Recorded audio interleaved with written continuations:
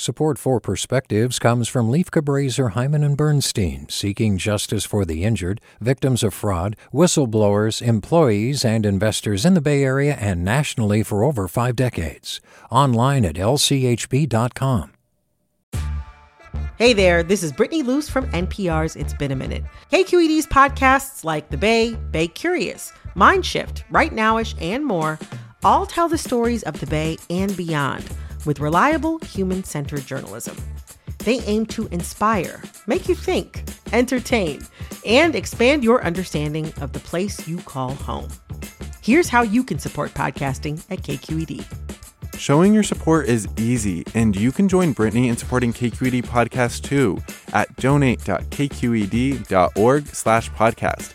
That's donate.kqed.org/podcast. From KQED. From KQED. When my grandma turned 97 this year, my mom drove her to Yosemite for her birthday.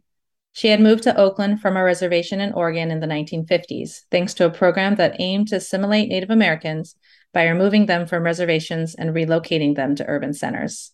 But she had never been to Yosemite. Back home in Oakland, as she told my uncle about Yosemite's beauty, he asked her if she wanted to go for a drive and took her up into the Oakland Hills to Redwood Regional Park. Later, my grandma told me that she never knew there were redwoods in Oakland.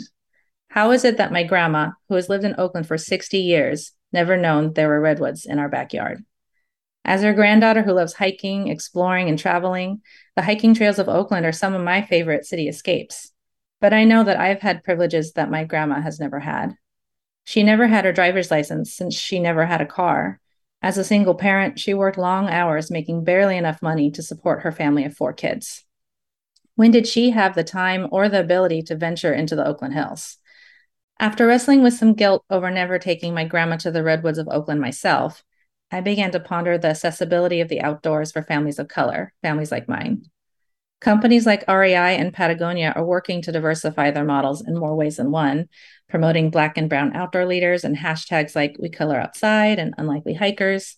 These social media efforts aim to diversify the outdoors, but struggle to reach the communities that they need to. My grandma isn't on Instagram, and despite their best efforts, I rarely see other families of color when we go camping. There are programs to introduce people of color to the outdoors when they are young in the hope that it will become a lifelong experience for them, their future families, and children. I'm not sure it's enough, but I know one thing. My grandma deserves more nature drives.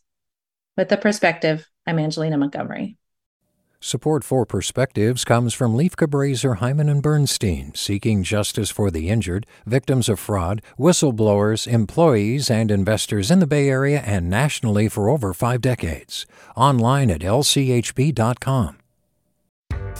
Hi there, I'm Rand Abdel-Fattah from Throughline.